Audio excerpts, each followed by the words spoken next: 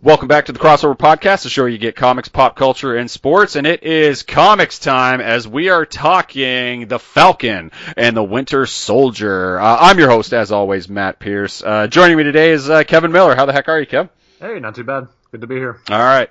Good to have you here. Spoiler alerts from here on out, because we will be discussing pretty much anything and all things the Falcon and Winter Soldier that occurred on the old Disney Plus. Last episode aired on last Friday. We're recording this on, what is today? Today's Tuesday, right? So a few days later. So you had plenty of time to see it by now. But definitely, if you have not seen it, spoiler alerts going forward. Let's just start off with the main question I'll have right off the hop.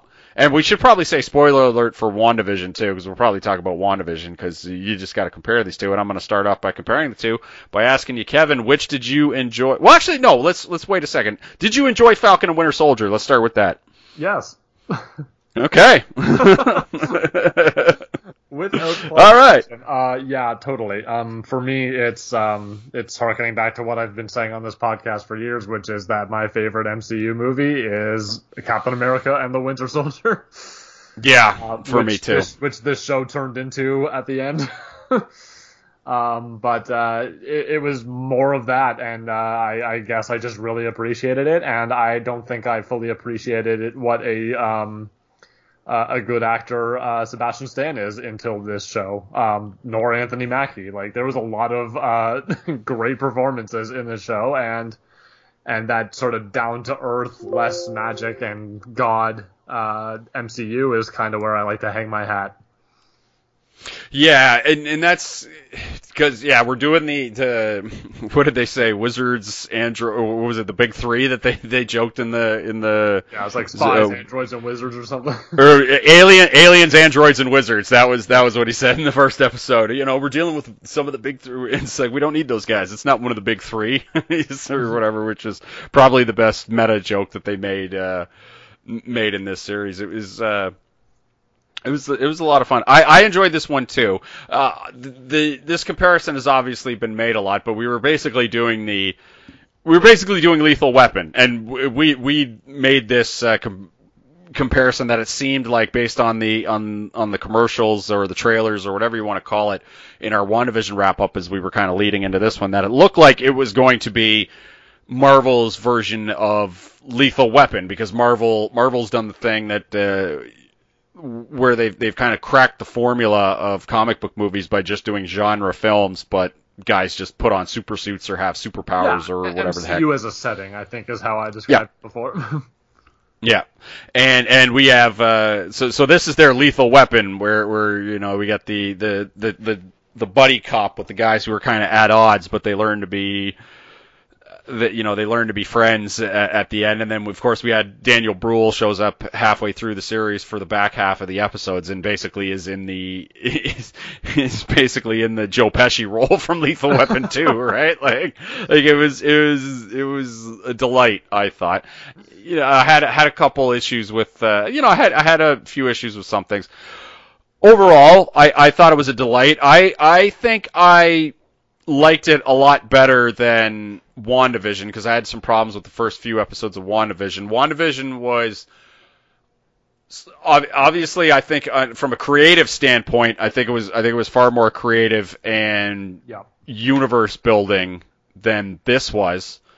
But like you said, this is just like kind of boots on the ground, despite the fact that the main character of this particular show can fly, so no pun intended, but this is more boots on the ground type of storytelling that we like, and it tends to be, and when I say we, I mean just specifically you and me, because we've always been kind of, and even when we read DC stuff, we've always kind of been more partial to like the Batman stuff and less the whole gods and monsters and stuff, even though we like that stuff too. But where are you? Did you like this one more, or which one did you like better, WandaVision or Falcon and Winter Soldier, as far as the first two outings of the Marvel TV formula? It's difficult to say, because on one hand, I like the sort of genre. Like, if I'm comparing them on the same sort of level, I really like them both. I prefer generally the like down to earth storytelling that we have with like our guys who are soldiers, even if they are super soldiers. At least you can kind of understand it from that perspective. Whereas, you know, when things are like magical, they tend to be real obscure and you can kind of do whatever you want. I tend to not like those as much, but WandaVision had a really interesting format that made me come back week after week. So it's hard to tell. I think that I preferred this one, Falcon and Winter Soldier. And I think because it is what you're saying, like it started off with what we saw in the trailer where, you know, it's our two buddy cops, but they, you know, play by opposite rule books and etc., but they have to work together. Then you throw Zemo into the mix and things get even more weird. Then you throw Sharon Carter into the mix and things get even further off the rails. And then John Walker shows up to ruin everybody's parade. And then Dora Milaje is there to just add an extra facet to it. Like I think it was paced better. But things were just constantly escalating in a way that made me really interested in seeing like the next scene, and the fact that there were like hour-long episodes, really gave me as much as I was hoping for. The one caveat I have is that I wish that there was maybe like an extra 20 minutes of our finale episode because things seem to wrap up real fast and I have questions that are still sort of hanging. But overall, I think I preferred Falcon and the Winter Soldier.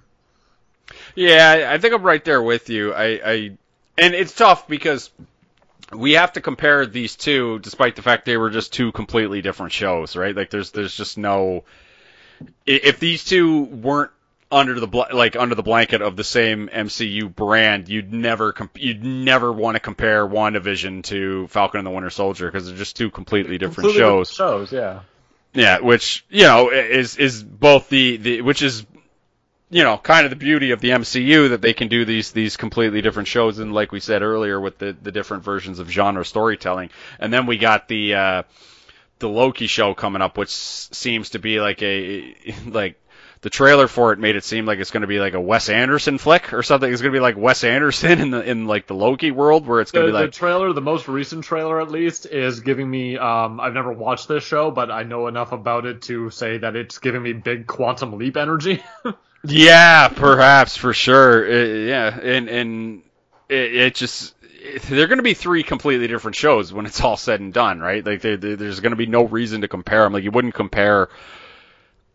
Like, I don't know, you'd never be like, you know, which show did you like better, Game of Thrones or Brooklyn Nine-Nine, right? Like, you wouldn't compare those two. Like, it doesn't make sense to compare those two particular shows, right? But, you know, this is all we got right now as far as the MCU. And because, like, even if you were to take it a step further and kind of compare it to the CW shows with the DC, with the, you know, the DC CW shows, it just, you know, that's network versus what Disney's doing with their $100 million with their movie budgets making television shows, right? Like if you were to compare those, basically the opening sequence where George St. Pierre returns as Batroc the Leaper by the way, that was back for a couple episodes.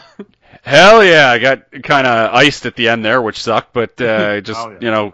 Just because he's our, you know, good Canadian boy, George St. Pierre, but it was cool that he came back for a couple episodes for sure. But the opening sequence of the opening like 15 minutes of the very first episode had the kind of action sequence budget that, you know, basically the Flash would have for an entire 22 episode run in a season of television on the CW. Exactly, right? Like they basically spent that amount of money in like the first 15 minutes, and it's just like the kid gloves are off with these shows, man, because like the production value for this, as the production value and the action set value that they can get from this is just absolutely insane. Like it's a crazy new world we you know, live in terms of like the amount of stuff that they can do and the budgets that they can get for limited series, right? Because of the story they were telling, it's like, okay, well guys, here's you know, Falcon doing his thing, his Avengers type thing that you've seen him do in a couple movies for like, you know, 15-20 minutes at a time. He's doing it in the first 15 minutes of the show, and then you don't see him in costume again for like 3 more episodes. Like that's the kind of story that they can tell. And I think that they can get away with it because they run their universe like a setting, and they set different sort of genre set pieces in it until they have like their big Avengers, let's all come together to face like universe level threat, Avengers level threat, as Jake Gyllenhaal put it. But then, like, in between, like, the reason you don't get sick of it is because everything is totally different, right? Like, this isn't the third TV show that they're doing this year, or the third movie. Like, Marvel puts out 3 movies a year on years that aren't 2020, and they're not the same at all, so you don't get sick of them. You want to keep going back because, the sort of movie you're going to see when Black Widow comes out on my birthday, by the way. Nice. Versus, Spider-Man versus, Captain America 4, which is on the horizon now. Like, those are all going to be totally different movies. Absolutely. Let's get into some of the characters, and let's start with the 2 titular characters, the Falcon and the Winter Soldier. Let's start with the Falcon. Anthony Mackie got to stretch his wings in this thing, and thank you very much. I'll be here all week.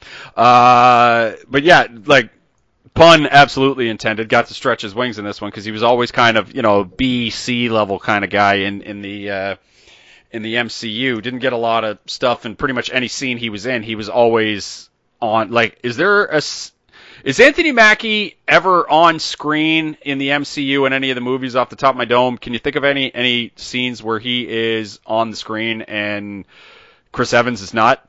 Because I don't think that's the case. The only time I can think of is in Ant-Man. Yeah, okay. No, you're right. There it is. And that was a tacked-on scene that the director didn't even want to do, right? Yep. And that was a scene where Ant-Man is the guy you're cheering for.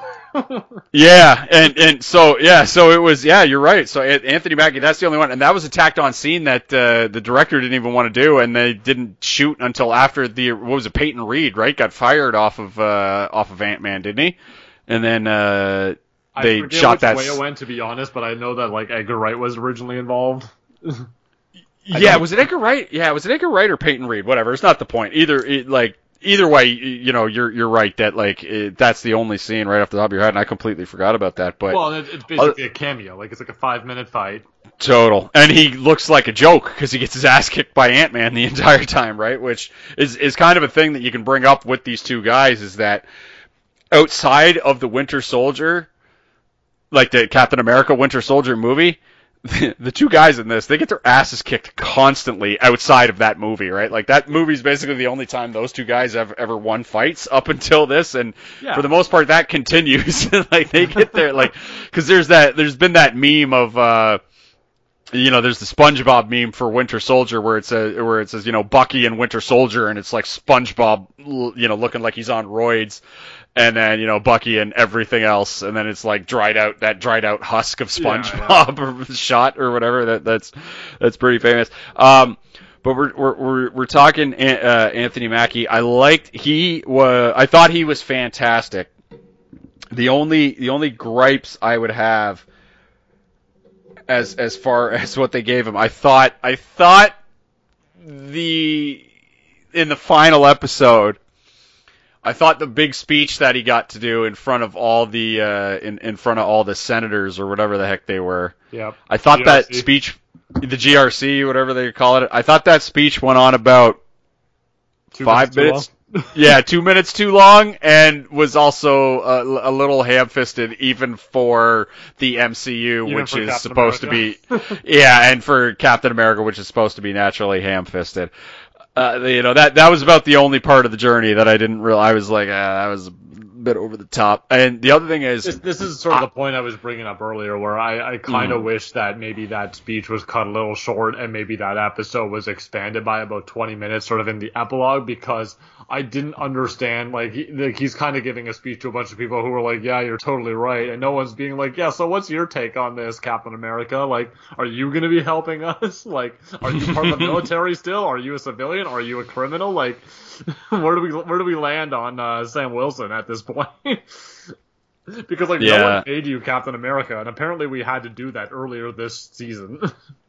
Yeah, that was like a whole thing. We had to end the first episode with the government regulating, this is our new designated Captain America. We're the ones who terrorists. I guess we gotta have a Captain America right now, so we're gonna go to Johnny Walker, Red, White, and Blue, and make him our boy. Yeah, and we'll get into his character in a bit. Only other, I think that Anthony Mackie was stellar in this, and I really like, and we can get into this as much as we are capable of getting into it as two white guys. But the fact that they sort of made it a sort of parable for American racial justice as well. Especially like in the week that the finale came out, where the same time Derek Chauvin was that shit was going down. The raid on the GRC in the final episode was basically a capital raid. Like it feels very timely. Some Proud Boys for sure. Yeah, fuck. It was like. I mean, I'd like to say that it's a coincidence that happened, but I mean, it's like, or it was. Like, just sort of fortuitously timed, but I'm just like, I mean, they basically could have picked a week, and it probably would have ended up being fortuitously timed the way shit goes down. Well, especially down in the States. It's like, ugh. But all the more reason that we need something like this. But yeah, you're right, and we're obviously dangerously unqualified as two 30-something white dudes, but all I can say is that I appreciated it, and I'm not qualified to talk about it much more than that. But like the scene, and we can get into, because I thought Anthony Mackie's strongest scenes in this were any scene with his sister, basically, and any scene with, I don't know how to pronounce her name, Eddie Pero Oduye. That's my pathetic white dude attempt at a very African name. So please forgive me on that one. If someone wants to message me phonetically how you pronounce that, I will adjust accordingly. But please don't hold it against me. But she was excellent as Sarah Wilson in the limited time that she got, and like the scene with them when they're like rebuilding the boat, like just classic families coming together and stuff. But then just like. The scenes with I think the second best Anthony Mackie scene in this was because it straddled that perfect line, I thought, between serious and comedy that MCU dialogue has been able to pull off these past 13 years. Which was the scene with him and Sebastian Stan when they're in the interrogation room having like their therapy session with the I thought. Yeah, just so excellent. But like, man, that scene in the penultimate episode, because Game of Thrones made this famous, because I think they did this and WandaVision. Well, actually, it's probably not even Game of Thrones. Game of Thrones made this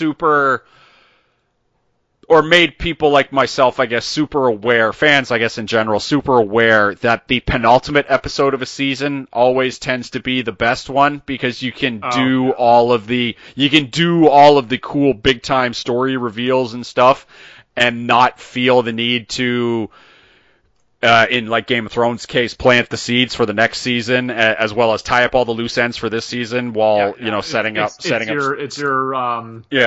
It's your climax and then followed by your epilogue.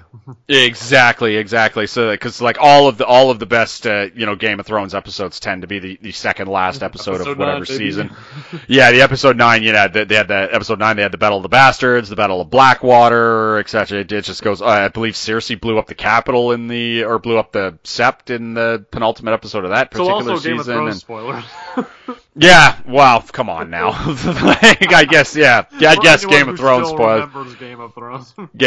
People have society turned on that show, the likes of which I have never quite seen before. That and How I Met Your Mother are probably the two shows that society just turned on. But like, man, that conversation in the penultimate episode with our boy Carl Lumley, going all the way back to being like, among the slew of glorious IMDb credits, but number one in your programs and number one in our hearts, specifically yours and mine, the voice of the Martian Manhunter, the true Martian Manhunter. When I'm reading comic books and Martian Manhunter speaks, it's Carl Lumbly's voice that I hear in my head. Yep, absolutely. And it was a joy to see him in the show.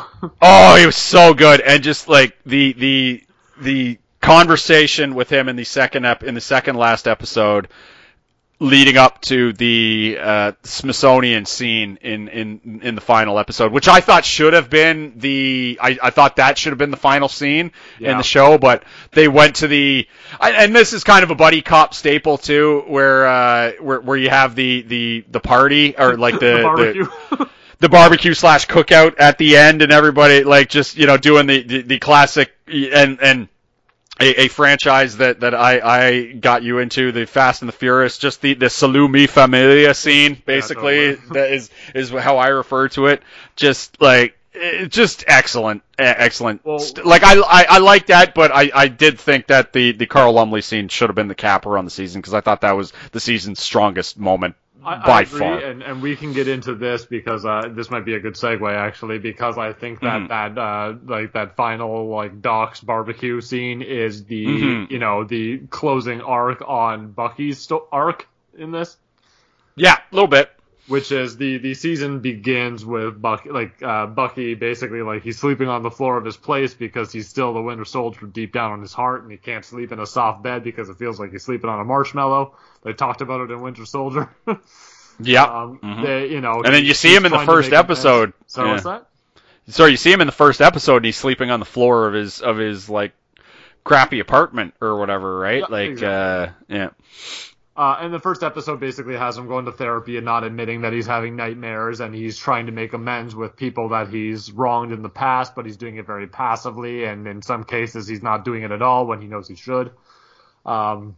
He, in that therapy scene where he and Anthony Mackie are like leg locked, he basically says that, the shield is the closest thing he has to a family, and that because Anthony Mackie just gave it away, he couldn't forgive him for that. And to the point where we get to the end, and he's kind of found a new purpose in himself. He's gone and made amends with the elderly Asian man whose son he killed in that flashback we got, I believe, in the first episode. Yes. He's crossed off all the names on his list, and even Zemo made his amends with him in the scene that we saw at the very end. I think episode 5, and this is him able to relax and have a family again, and it's kind of a great coda for that character to have in this season. For me, the most powerful Bucky scene that we got, I believe, was the intro to season episode 4, maybe. Where it shows him, it flashes back to him in Wakanda, basically. Yes! Oh, for sure. Preach. De-brainwashed, and as Io is reading off the words to him, like the Daybreak, 17, Freight Train, etc., like he's realizing that it no longer has power over him, and it shows him like break down into tears, like in a single take. Like, this man has acting chops that I don't think have been used at all in the MCU, because he's just been, Chris Evans' sidekick up to this point. Mm-hmm. So I'm very excited to see what else he can do going forward. And it was great to see him as a character find some sort of levity and be happy at the end of in the barbecue montage, where it basically shows him like fake throwing a cake at the boys, and they're all hanging off of his robot arm, and that was great. He's flirting with Sam's sister, and I'm like, all right, Bucky. Yeah. Were you shipping Bucky and AO? Because that I was for sure shipping Bucky and AO in this one. The person in me who likes the buddy cop dynamic is shipping Bucky and Sam's sister.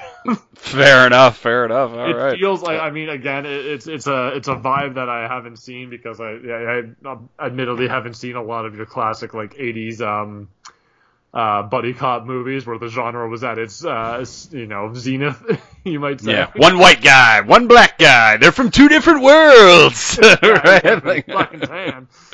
Yeah, jeez. I was getting a real like Tango and Cash sort of vibe. Yeah, a little bit, yeah. For sure. Yeah, like, and it's fantastic to see where in these, and I'll say it for WandaVision as well, where we have more time to explore these sort of like B and C string characters in the MCU. Like, we always, for years have credited, like, wow, Robert Downey Jr. was born to play Tony Stark, right?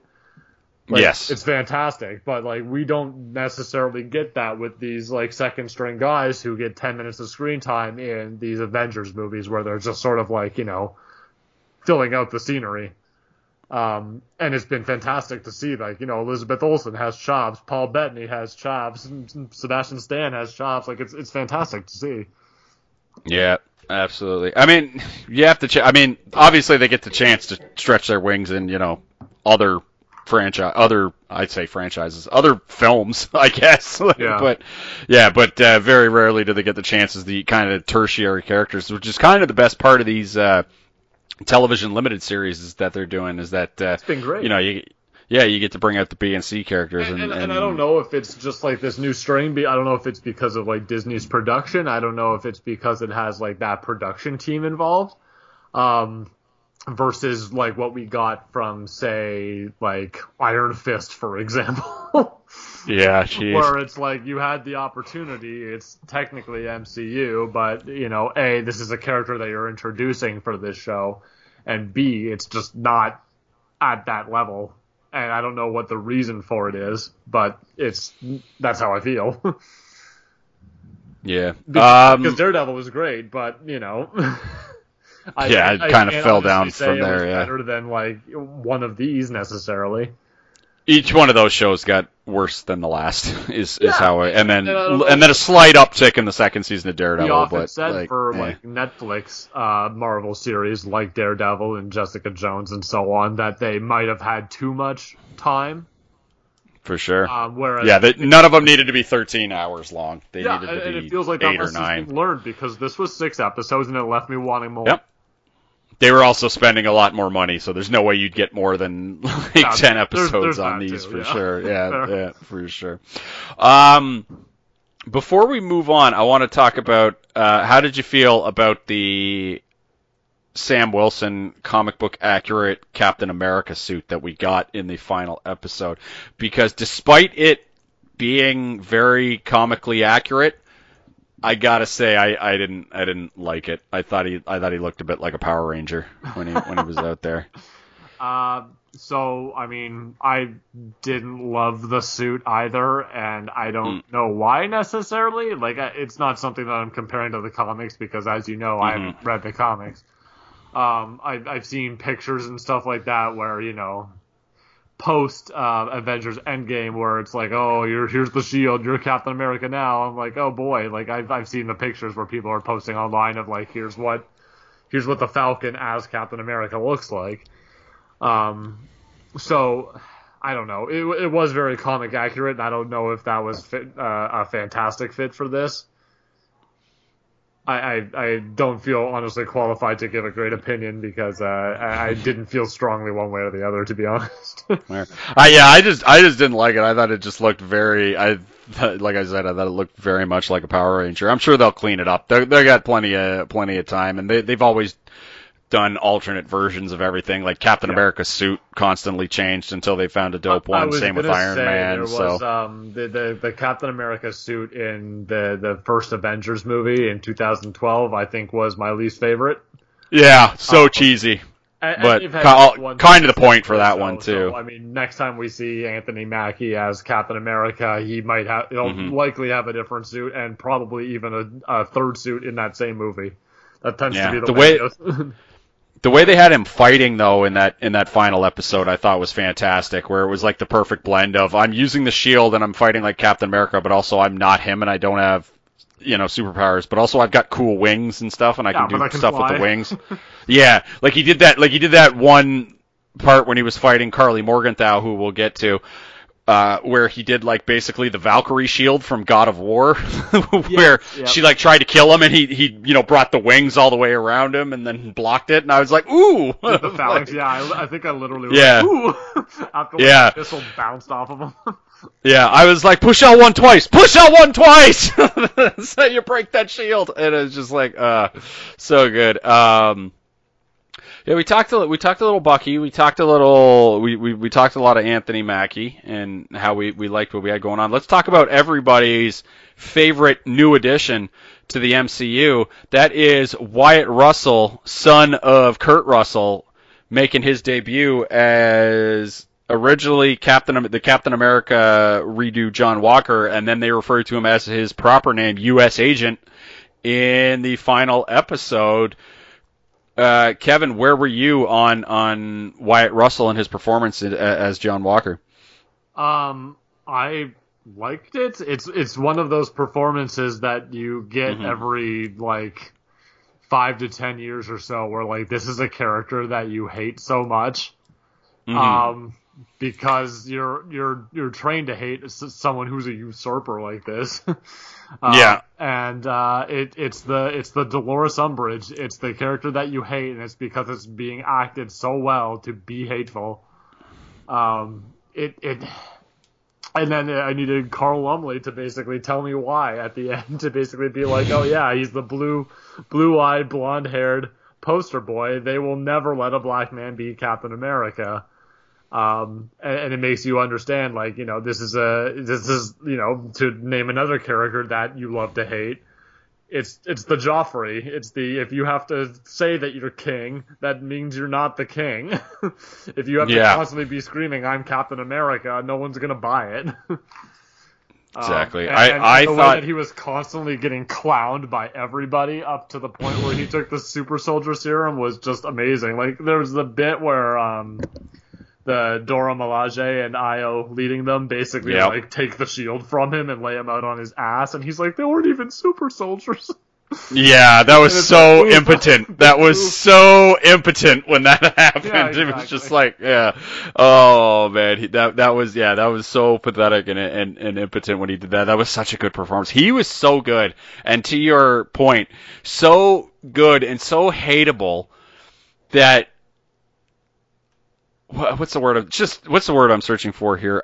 Losers on the internet sent this guy death threats in real life for a character he played. 7? He recorded 7 months ago or something or probably longer than that, because didn't they film this before COVID? Yeah, so it would have been this was supposed to come out last summer, yeah. Yeah, so over 9 months maybe. close to 2 years ago he played this character, and now he's getting death threats over it because some losers on the internet are like, you're not really Captain America, and it was just good Lord, people, get a grip! What are you doing? Fictional character, not mine. Yeah, I'm literally Ben Affleck in fucking the Jay and Silent Bob. Fictional characters, right? These are not real, and just I will say, other than the embarrassing death threats, and if you're one of those people who sent death threats to Wyatt Russell over your social media, I hope you get a canker sore. I really do. God, what a loser you are that you did that. Stop listening to this podcast. Yeah, I guess. Well, don't do that. Keep down. Well, I guess don't listen, but like I say, download it, but don't listen. But for the love of God. Yeah, but for the love of God, because I'm speaking directly to you, giant loser. Man, that was just. Oh, so bad, but he was so good as this hateable Captain America version of Captain America, who's just and this is it was a dead nuts on portrayal of the U.S. agent character, where he's just I want to be Captain America, I can't quite be there, I'm kind of a good guy because my intentions are good, but I go about it so unbelievably the not right way that it's dude, what are you doing, right? The meme that you saw over and over again was the quote from Dr. Erskine in the first Avenger, where he's we don't need a perfect soldier, but a good man. Yeah, and also just that is the good man, and Wyatt Russell is the perfect soldier, but that's not what you need in a Captain America. And then there were a lot of comparisons in episode 4 of you have a conversation between Zemo and Sam Wilson, where they're basically discussing would you take a super soldier serum, and he thinks it's a route to basically supremacy and that sort of ideology. And, Sam Wilson's I'd never take it. And then you have a character who's just at first opportunity, I'm going to take the super soldier serum.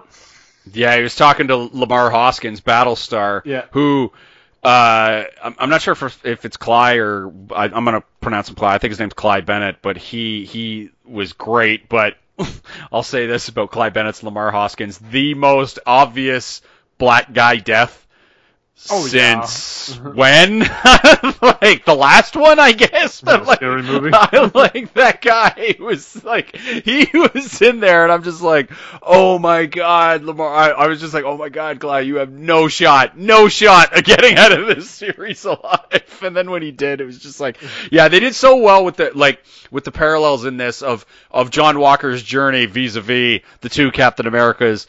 In the past, right? Well, they did such a good job of bringing it back to the Captain America that just the story that we've been told in the MCU with, like, as you suggested, the conversations about whether or not you would take the serum, and then Lamar Hoskins has the thing where he's like, you know, Erskine said the thing where he's like, you know, the serum will bring out the best of whatever you are, right? And in you know, Chris Evans' Captain America case, that is, you know, his ability to always see and kind of do the right thing, whereas, you know, Walker's been trained since he was, you know, since he was whatever to be this guy, and he feels he's entitled to this, and if he took it, it would bring out that, you know, it brings out that entitlement and whatnot. You know, but there was also the bit where, like, they tied it back to, I keep coming back to Carl Lumbly as Isaiah Bradley, and just, you know, God, what a great comic book run the Isaiah Bradley stuff is too. God, that was some good shit. If you, like, go find those Isaiah Bradley comics and read those, because honestly considering it, because everything you should. That is like on Instagram as like that. Here's like bits of this character, little bits and pieces. Like, yeah, it sounds awesome. It sounds powerful. Oh, the run is fucking brilliant and powerful. It was just so good. And I remember reading the guy who created it. I remember him reading it, being like he wanted to make Captain America black, and they were like, you know, and he expected some pushback. But Marvel, to their credit, were like, no, go for it. But the only caveat they had was you can't say he was the first Captain America, the first which, you know, kind of is semi-dumb and also wouldn't make sense, because why would you do that? But, like, why would he write it like that? And but yeah, that was it. But, like, you know, when Isaiah Bradley explains what he did, like the Carl Lumbly Isaiah Bradley explains what he did to get himself basically disavowed by the U.S. government and thrown into prison and locked away from, you know, his wife, who he never got to see, who, you know, passed away while he was in jail for 30 years or whatever the heck he was.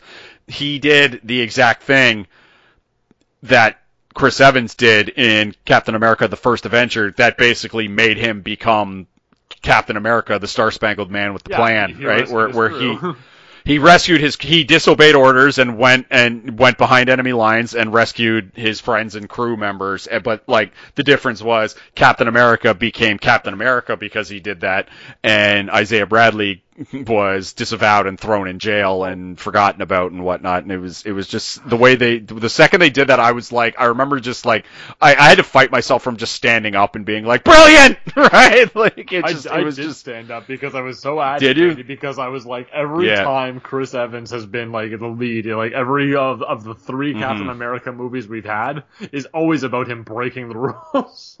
Yeah, exactly. It was just such a brilliant, going rogue from S.H.I.E.L.D. and then, like, you know, Civil War speaks for itself. Like, Civil War's in the name. Yeah. Oh, Wyatt Russell, I just thought he was so good. So good in this. And I don't know, I mean, I don't want to ascribe this too much to the way a person looks, but I mean, like, he just looks like a shit-eating grin. Like, they gave it to him, right? Yeah. And giving him that really bad, because, like, at the beginning, he had the clean-shaven face and whatnot, and then as the show went on, he got noticeably more scruffier and stuff, and the scruff just added to the, like, nah, right? It was just like, do you think we'll see him in the movies going forward? I wonder what they're putting together with, and we can segue into this, I wonder what they're putting together with this Madam Hydra character I've been hearing so much. Yeah, for sure, yeah, the Viper Julia Louis-Dreyfus shows up as... Julia Louis-Dreyfus. Yeah, shows up as Valentina Allegra de Fontaine. Yeah, that was so good. Apparently she was supposed to be in... I guess spoiler alert. Okay, this is a real spoiler alert. If if you don't want to hear it, I'll give you a couple seconds of silence, skip ahead 30 seconds on your thing, and then catch us back. Okay. Allegedly, she's supposed to be in Black Widow first. Yep, I've heard. So I don't know if that's as a end credit stinger or as a whatever, but allegedly. Coming and then okay. So Valentina Allegra de Fontaine, like she's always been like the great, and Julie Louis-Dreyfus is so good because she's always been the like Hydra version of Nick Fury, right? Where she used to work for Shield and then got kicked out of Shield and then had or betrayed him for better interest, depending on who's telling the story. And she had a relationship with Nick Fury, and neither of them are really very trustworthy. And she always does she does the kind of flip version of Hydra, where she puts together Leviathan, right? Which is that like after Hydra falls, she creates Leviathan and stuff like that, and she's Madam Hydra or the Viper in certain versions. Like they did a version of her in sort of version of her in the Wolverine. Remember the one where he goes to Japan? I haven't seen that movie actually. It's funny that you bring it up though, because me and the family have been. My stepdaughter, who's 13, she's gone through all the MCU and wanted more. And over this past weekend, we have watched 4 X-Men movies. Nice. Well, for the most part, we nice. We just finished First Class during dinner tonight, so we are probably moving on to the Wolverine Origins sometime soon. Yeah, they do a very off-brand version of Viper in that movie. I won't give it anything away since you're about to watch it for the first time. But I mean, yeah, it's such a great way that she could basically build the bad guys version of the Avengers, if that's their way, like whether or not they plan on doing the Thunderbolts or I did a bit of a look up on this character because I'm sure this is somebody. I'm like, okay, Madam Hydra, Triple Agent, Thunderbolts, Dark Avengers. Okay. Yeah, like if she wants to put together the Dark Avengers, she's starting it off with like her first Dark Avenger, if you will, with the U.S. agent who will be the counterpart to Captain America. So there you go, right? Makes you wonder if her role in the thing, Black Widow, might be like Florence Pugh or something like that. Exactly. Who knows? We'll have to wait and see. Let us get into some of the bad guys. I want to start off probably not where you're thinking I want to start off with. Let's talk about some of the ladies, but I want to start off with Emily Van Camp. A good Canadian girl, comes back as Sharon Carter. First time we've seen her since Civil War? Yeah, I think so. I'm pretty sure Civil War. First time we've seen her since Civil War. She comes back, and it is revealed that she is the power broker that has been secretly distributing stuff and manipulating stuff behind the scenes. What did you think of the heel turn for this character? And actually, I don't even have a B follow-up. What did you think of this heel turn for this particular character? The B follow-up that I would add is the setting of Madripoor, but we'll get into that. For sure. My first thought, well, first of all I know about Madripoor is apparently in the comics it was someplace where Wolverine would occasionally go to like get off the grid, but that's literally all I know about it. It's kind of, if you think about it, like the introduction to Madripoor, because, I mean, we spoke at great length, or rather I ranted, if you will, at great length about how, during the WandaVision thing, about how the MCU fan base got wildly out of control with the theories. Oh, yeah. And wildly out of control with the theories, and I politely requested, or not so politely requested, that people scale it the F back. And they were a little bit better, actually a lot of bit better, I gotta say. A lot of bit better up until the end, when Sharon Carter was revealed to be the power broker, which, was kind of obvious from the get-go. And but then I saw, the dumbest thing I saw, and this is like the Mephisto level dumb, was people were thinking, is she a Skrull? Is she a Skrull at the end? She's got to be a Skrull. Yeah. It's got to be a Skrull. And I'm just like, guys, it could, for the love of God, it doesn't have to be like one thing doesn't have to be two things, right? Like it can just be the thing that it is. And in this case, yes, like no, she's not a Skrull. She's gone rogue. It's a thing that has gone happen. I really liked it. You can take some things at face value. Exactly. Some things at face value. It doesn't have to be. She's not Mephisto. She's not a Skrull. There's no secret anything. She's just, because we need boots. Like, not everything has to be aliens, androids, or wizards. We need these boots on the ground villains like Valentina, don't call her Val, and Agent Carter, who's now the power broker, right? It doesn't have to be anything. And it's just like, and I saw people even going, well, she's not really the power broker. She's talking to the power broker on the phone at the end. So who do you guys think the power broker really is? And I'm like, what are you talking about? She's not the power. She literally said, I am the power. Two people referred to her as the power broker in this episode. Like, what are you talking about? Including the main villain of this entire series. Like, it's just, guys, what are you doing here? Stop playing yourselves. The comedy bit that I always refer to is the person who's just so paranoid that's like, are you lying to me? It's like, no, I'm not. Is that a lie? It's like, okay, yeah, if you're not going to trust anything that's going to be shown on screen, then I don't know what you're getting out of these shows.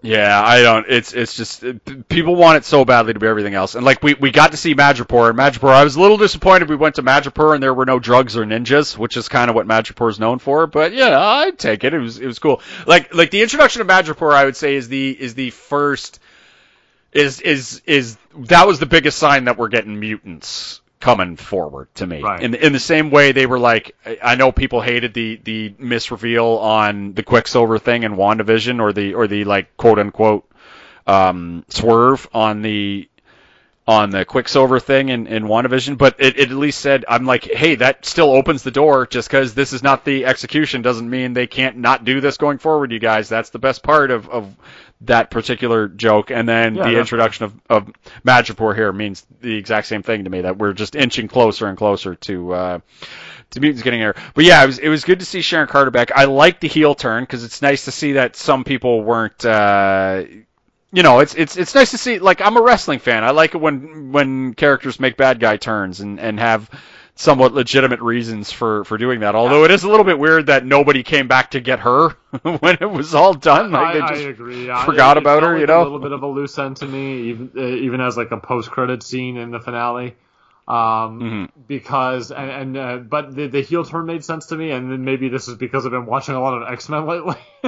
But it feels very much like, this is someone who tried to do the right thing, and their government betrayed them for it, basically, and because they weren't Captain America, they didn't get a pardon right away, and that turned her. And it makes sense. It's just that this is a character that showed up very little in the MCU so far, so it feels like they should be a one-note character. And now that they're not, I think that rankles some people. My general thought on it is that I don't know this character well enough, because again, they've been in like 30 minutes of the MCU and 15 of it was in this show. So I just don't know enough to make like a judgment call, especially because I don't know where it's going necessarily. But it's going somewhere, and I guess that's okay. I'm happier that she wasn't a romantic interest for any of our main characters. Yes. At least I didn't fucking do that, because the fact that and people probably have been talking about this for years, but like the fact that like Steve Rogers like made out with her after her aunt's funeral. So creepy. In Civil War. So creepy. Was fucking weird. That was, it's easily the creepiest thing about, like, if you want to point to, like, hey, should he have been able to lift, like, Mjolnir after, making out with, the great-grandniece or whatever of the woman he loved 5 minutes after her funeral, and then, like, ditched her to go back in time, and, that's a little creepy there, dude. How pure of heart is he, really? Yeah, that's wildly greasy. I like that. All right, let's talk about Erin Kellyman, or as I like to call her, Ginger McSuper Ginger, who played the gender-bent version of Carl Morgenthau, the Flag Smasher, as she was Carly Morgenthau, and was, instead of being called the Flag Smasher herself, was running a terrorist group called the Flag Smashers. Now, I'll tell you, I liked the motivations for these characters, for the Flag Smashers, who were a bunch of randoms that had been pumped up on super serum that was being created, and then right.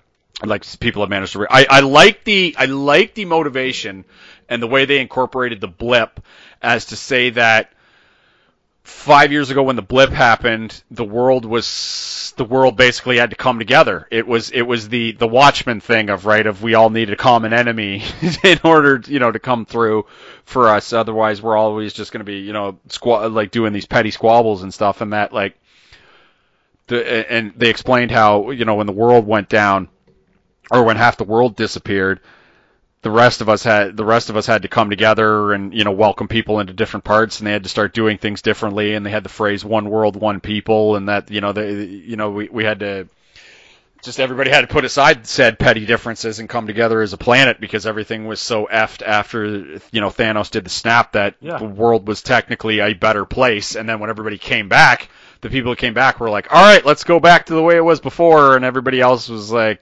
just literally 50-50. Like it's super interesting because we got a little bit, but with a comedy edge in like Spider-Man: Far From Home, which is like the only with like the basketball team reappearing or whatever. Yeah, the marching band shows up in the middle of a basketball court and is like, haha, that's hilarious. And then Aunt May makes an offhanded comment about when she came back, there were other people living in her apartment.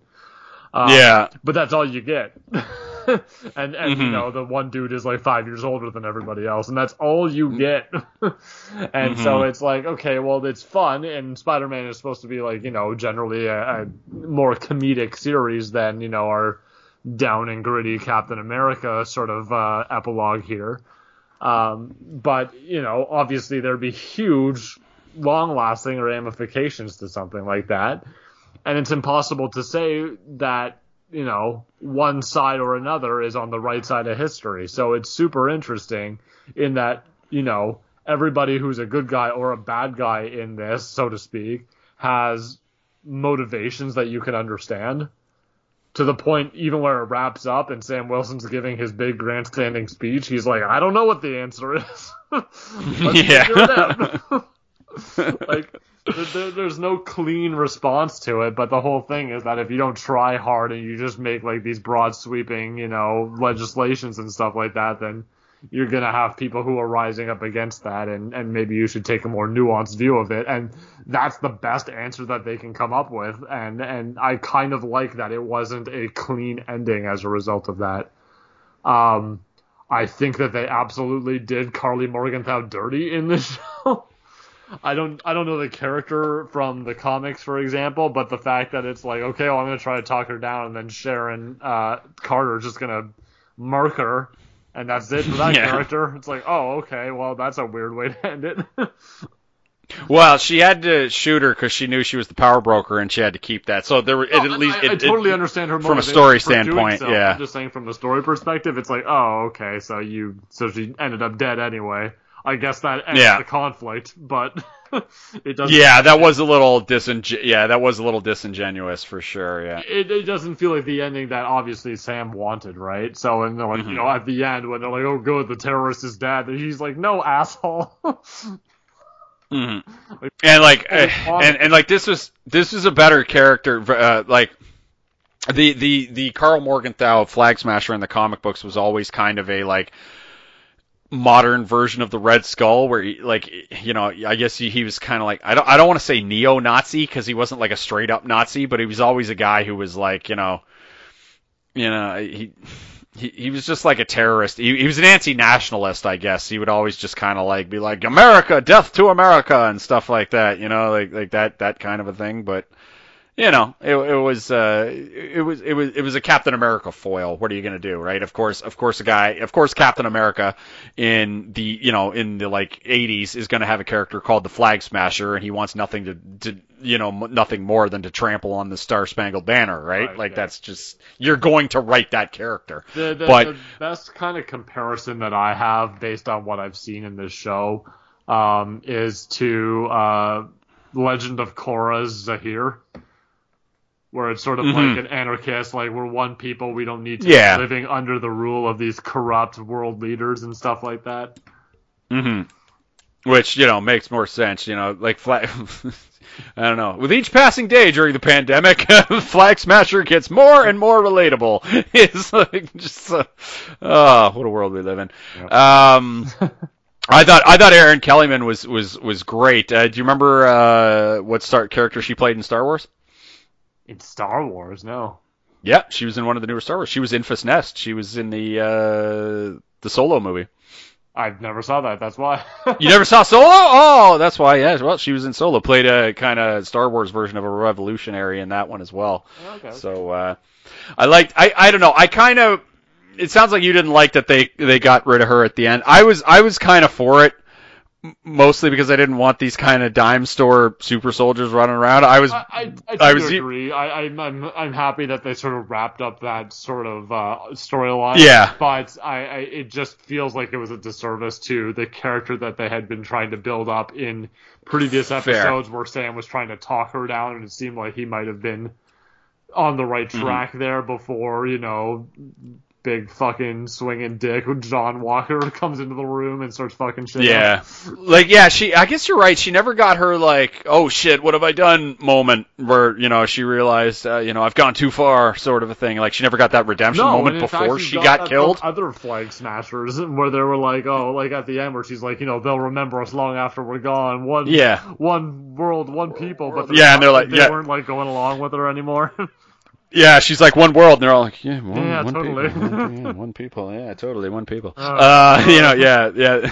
never really got, she didn't get that moment where she's like, shit, what have I done? I've gone too far. And then it was even funnier that, because the guy they did the thing where they're like, we're sending them to the raft, and they locked up the 5 remaining Flag Smashers in the thing, and then the guy whispered to him, one world, one people, and then you're like, I guess these guys are going to get away. And then, kablamo! They did not. Yeah, and it was Zemo's butler, which is a great transition into Daniel Bruhl making his return as Zemo, and as I mentioned earlier, was kind of in the Joe Pesci role for this Lethal Weapon style show.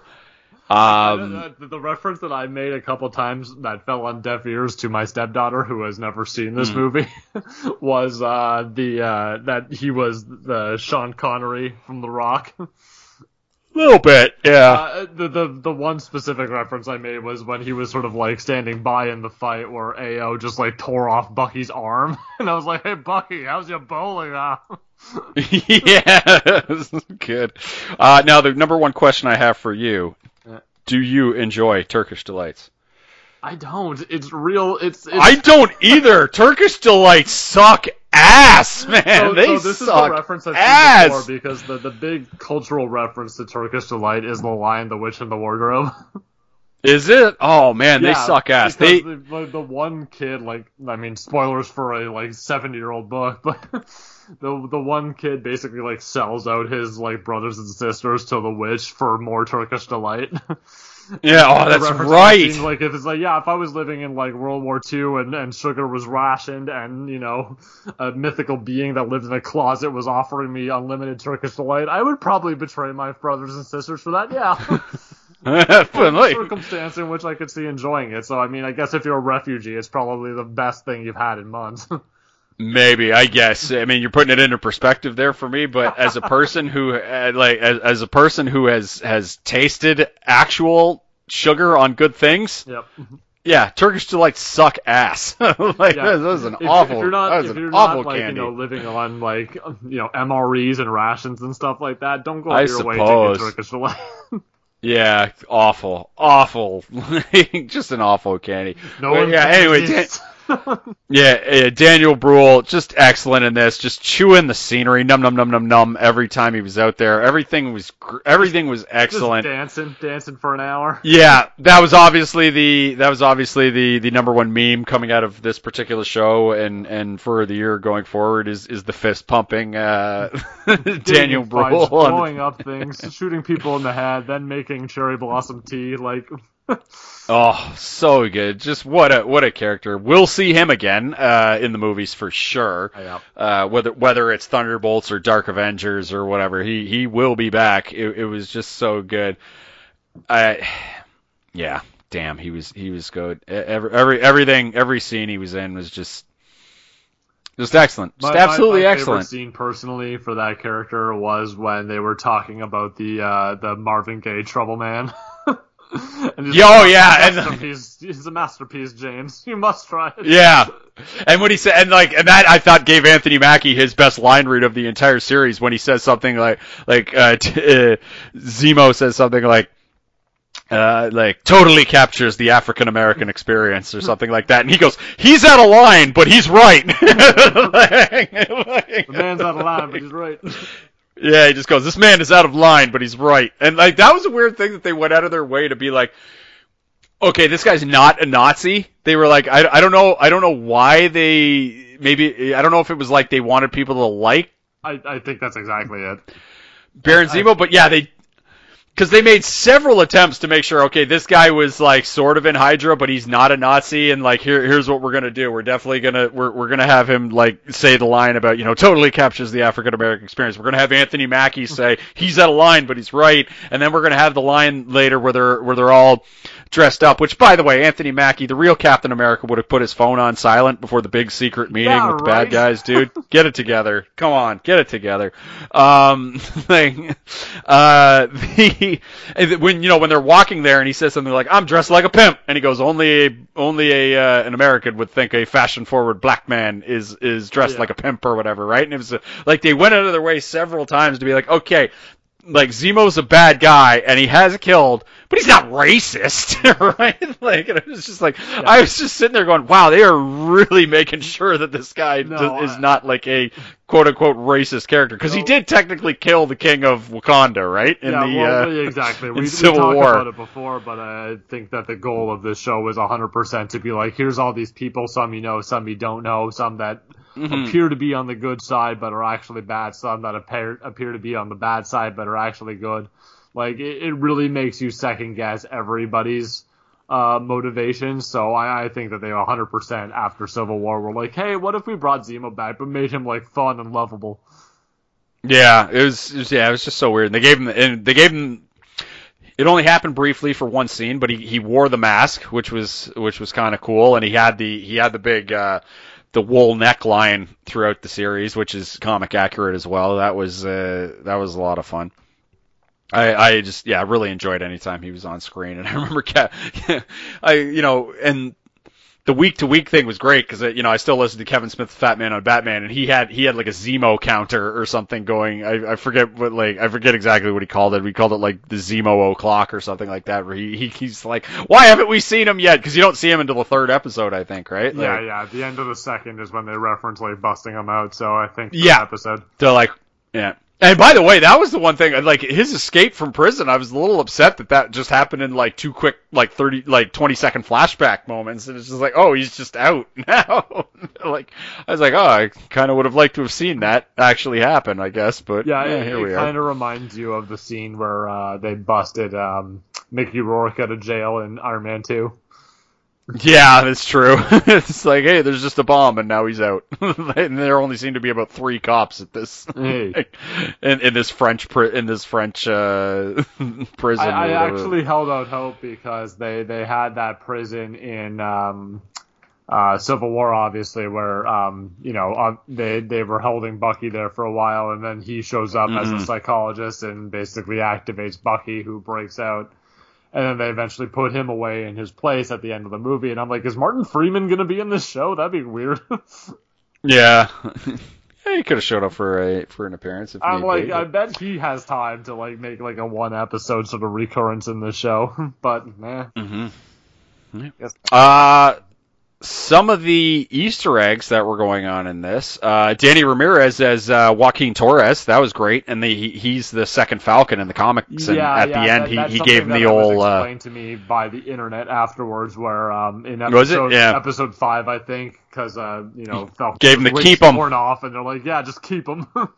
Yeah, and then he becomes the second Falcon in the comics after Sam Wilson becomes Captain America, which is great. So that when I saw some people, and I know MCU likes to do stuff like this where they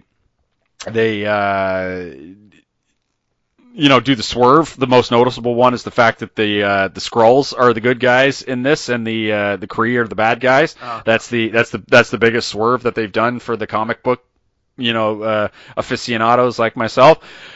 So I saw some people go and like when they were trying to figure out who the power broker was, I saw a couple people saying, "Oh, it could be that Torres guy. He's always got his finger on the pulse." And I was just like, "I hope not." Right? I'm like, I'd rather see the other thing than they did the other thing, and I was like, "That's a lot better." I like how they sort of subverted that at the very end, where like they were tracking like where the Flag Smashers were going to end up, and it's just because Bucky had that phone that was given to him earlier, and he's like, "Oh, it's a good app."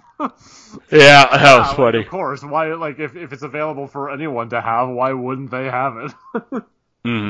Precisely. We mentioned Clay Bennett was Battlestar, which was a lot of fun. It just sucked that he got killed, but I mean, they said Battlestar, he which to is drop pretty cool. his name a couple times and just was a person to motivate. They fridged him real good.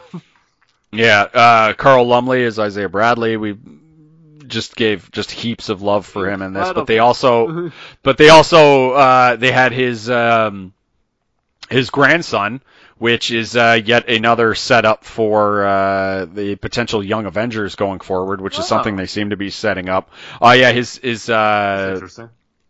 Yeah, his grandson Eli Bradley is Patriot in the Young Avengers. So he was in a couple scenes and he was shooting hoops. Very poor form on the shooting hoops, I got to say. I was going to ask you about that. It was just bad form. You know sports more than I do, but I'm like, that scene just seemed like some guys just throwing a basketball at a hoop and not really caring what. It was poor form, man. I mean, maybe Elijah Richardson's just not a basketball fan, just never picked up a ball, and like obviously, like, because I mean, like, we're getting better in movies and TV with making the sports stuff look a lot better, because like. Tim Robbins had the worst fucking pitching motion I've ever seen in my goddamn life in one of the best, sports movies of all time, Bull Durham, right? Like, go back, like, Google YouTube Tim Robbins clips in that movie. It's the worst pitching form you've ever seen. And Tim Robbins is like 6'9" in real life too, so it's even more awkward because he's all gangly and stuff, and it's just, just bad pitching motion. And same with, Danny McBride had an awful pitching motion in, Eastbound and Down too, right? Which is, I think, why he never accepted any offers to throw out the first pitch at any baseball games, because he definitely did not. Because it would make sense that you would just be like, hey, let's see if Danny McBride will go out and throw the first pitch as Kenny Powers, or we'll give him a commemorative Kenny Powers like 55 Dodgers jersey or whatever, right? And then he was always like, nope. And I'm like, pretty sure this guy knows he can't throw a baseball, so he doesn't want to do any first pitches, right? But like, we've been getting better at stuff like that. But that was a throwback to like poor form for sure. But yeah, it was kind of cool that the Eli Bradley character was there, who is Patriot in the Young Avengers, and they set up Wiccan and whatnot in the first one, although jury's out on whether they were real or whatnot in that particular instance. Yeah, those were the post credit scene is going to be the whole they exist in the multiverse somewhere. See, exactly that sort of a thing. That's good stuff. Anything else you wanted to bring up as far as Falcon and Winter Soldier? I mean, we mentioned Madripoor, and like the Power Broker is still out there. Like Power Broker Inc. and whatnot will likely become a thing with the new Valentina Allegra de Fontaine we mentioned earlier. It's just all good things. All good things going forward. Anything you wanted to bring up specifically? Any fun moments or something you thought was cool? Or? Just as an overall, I mean, we've now watched 2 of these shows and been big fans of both of them. Yep. I was not ready to be interested in the last 2 that we haven't seen yet that have been announced, specifically Loki and Hawkeye, who are characters that I generally didn't much care for, to be honest, and I might be in the minority on Loki because I know that he's like a fan favorite and so on, but I'm really looking forward to these shows now because I know that they've done good stuff, and I'm curious to see what they do for these series, because we've seen the Loki trailers, and it seems very much, like I said, like to be some sort of Quantum Leap pastiche. with what appears to be a charismatic Tom Hiddleston doing his thing and possibly going through some sort of actual, character arc that he hasn't really faced much of up to this point. He's just existed to be, Thor's shitty brother. So I'm really interested to see that. And also, like, I mean, Hawkeye, I could give or take. I mean, that guy can fuck off for all I care. But I mean, yeah. But I mean, like, well, we're allegedly getting a Hawkeye series, and I think we'd all agree we would prefer a Kate Bishop series instead of a Clint I'm wondering if series. It's going to become that, but I'm the track record now, as far as I'm concerned, with these shows on the Disney Plus service are 2 for 2, and I'm excited to see what comes out next. I think that we're going to get some Marvel What If before Loki even. I'm not sure. It's either Loki or, let me see if I can bring up Phase 4 here. It's either Loki or... So Loki starts on June 11th. Yeah, is it Loki or the other one that's friggin'... Come on! It's either Loki or Black Widow that's coming out next, is it not? Yeah, so Loki starts on June 11th, and July 9th is Black Widow. Which I've heard is day and date, like... Oh, so Loki first then. Like theaters. Mm-hmm. You remember? Yeah, you remember theaters. I'm probably gonna stick with the old I'm probably gonna fork over to watch it on my couch. I guess that's probably what I'm going to do, especially knowing that my stepdaughter's interested too. Mm-hmm. $30 for me alone might be steep, but I'll do it if it's the family. Yeah.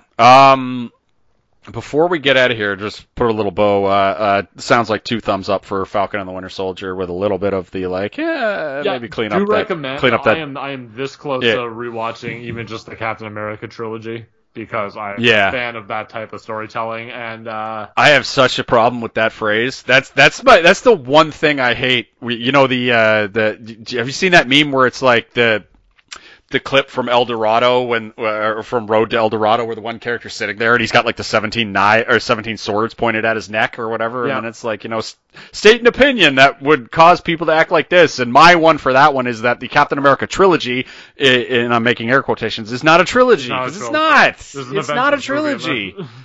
It was. I don't even care. Like take the Avengers movie, because that's another one where that thing is like where you get that El Dorado meme where it's like, name something that would cause people to be that, and then be like, Captain America Civil War is not an Avengers movie. That's another one. And I'm like, it is a little bit, but at the same time, it's like, it's just, you can't call it a trilogy if you have to watch a dozen other movies for context of that movie. You can't. Exactly. Like, the first 2 movies stand on their own, yes, but Civil War does not. It does not. I'm sorry. Yeah, and I think that Iron Man might appear in more minutes of that movie than Captain America.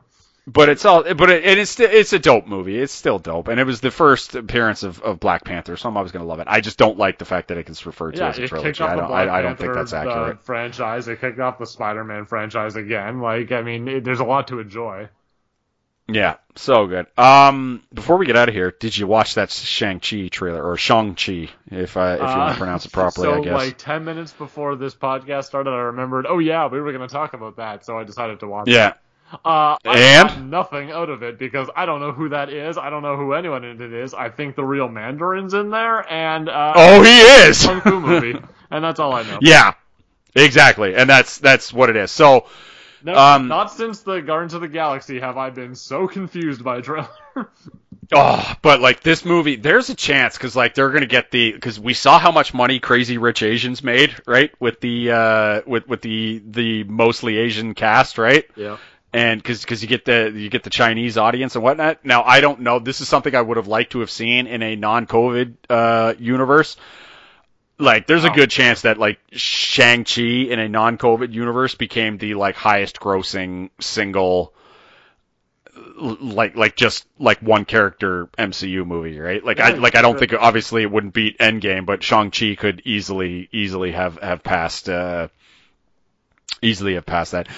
So like Shang-Chi in the comic books, he's cool martial arts kung fu guy, and they decided to make one change, which is very good because the trailer suggested that his father is the Mandarin, who wildly racist character from the 60s and 70s. I want to say, let's say 70s. I forget exactly when he debuted, but a wildly racist character that is like Iron Man's Lex Luthor in the comic books, right? Yep. And then we kind of got the swerve with him in the ill-fated Iron Man 3 movie, which I don't care how many people have gone and rewatched that and claim it's a secret masterpiece. That movie is hot garbage. I would never say masterpiece.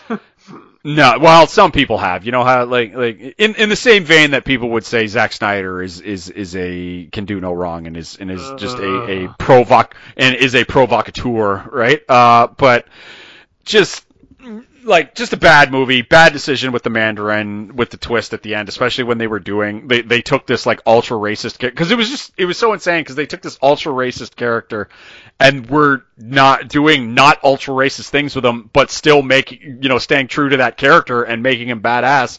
And then all of a sudden it wasn't. Just a horrible, horrible decision. Now, Shang-Chi in the comic, in this, they're making it seem like the Mandarin and there's a way to, like this may not be proven because we have a little thing on this podcast called the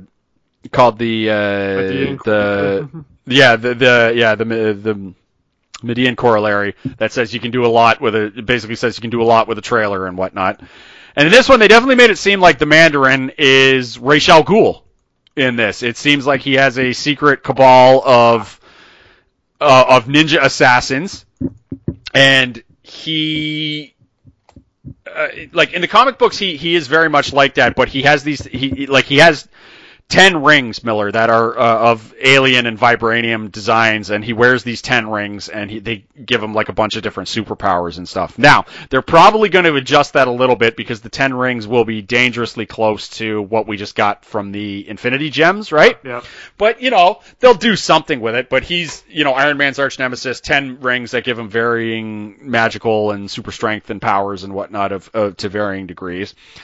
And he's Iron Man's arch nemesis. In the comic books, Shang-Chi has an even more racist caricature that is his father, and his name is Fu Manchu.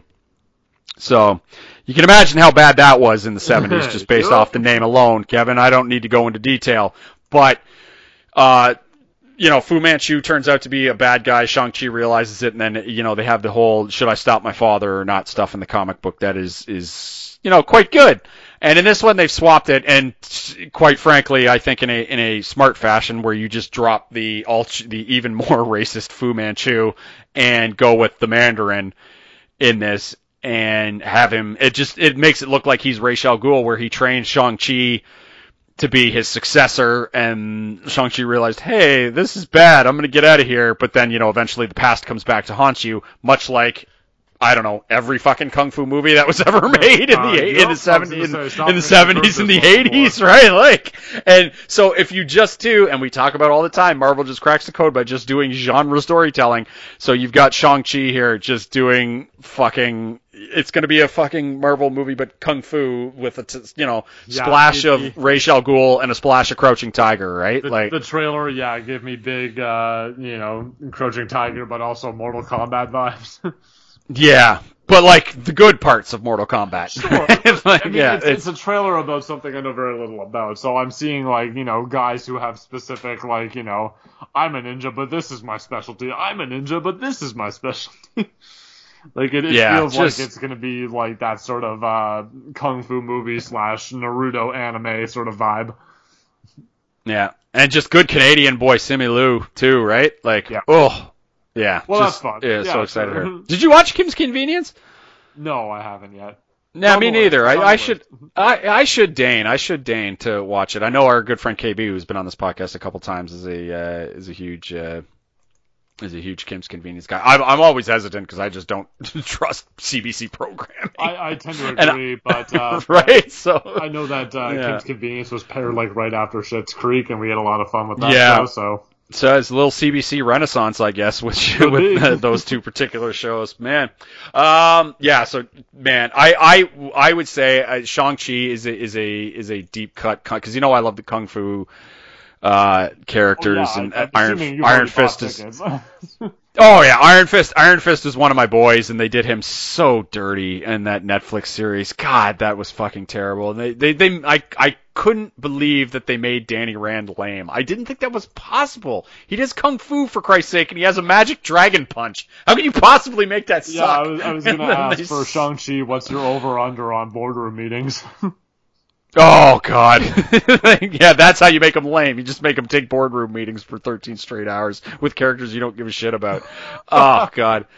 It's so bad. But yeah, like Shang-Chi, God, this is going to be it's just going to be a dope kung fu flick in the Marvel Universe. Yep. It's so exciting. So and then at the end, I think, yeah, and so we'll yeah, and then there was the one flash where like somebody had the rings around like the forearms, so that like they found a way to do it kind of cool where they're not going to be like 10 rings you wear in your fingers, I guess. They're going to be, and they'll probably explain it that it's like partially the alien technology from, the attacks on New York Chitauri, mixed with some vibranium. Yeah. The Chitauri stuff mixed with some vibranium and stuff, and then that'll be the explanation for how they have the 10 rings and stuff, and that'll be very cool. I'm super excited for Shang-Chi and the Legend of the 10 Rings. Yeah, I do wonder if they retcon it like that, because 10 rings was introduced in Iron Man 1. Yeah, most juiced for this. I would say Shang-Chi's got me the most juiced for a Marvel movie since the first Black Panther. Because probably since the first Black Panther, and before that Civil War, because Black Panther was in Civil War, and I was just like, watching this. Were super awesome with Black Panther.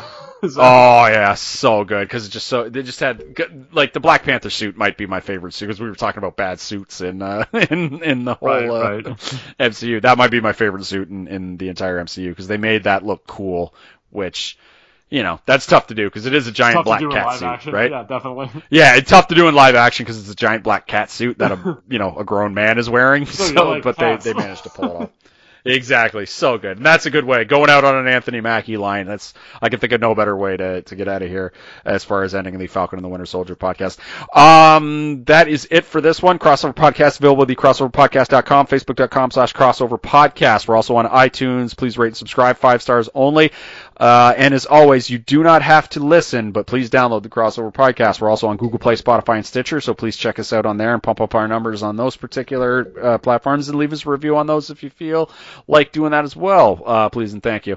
That might be it for this week. I'm not sure exactly when. We're recording this on a Tuesday. It will likely be up Wednesday morning. By the time you guys are listening to this, it will be one day before the NFL draft, which is on the Thursday of this particular week we're recording. I would imagine I will have Craig on to discuss some of the fallout from the NFL draft. I don't know if we're going to do that next week or so this might be to podcast week. It might be a midweek and then an early next week if we want to talk about the draft, because this is one of the more intriguing first round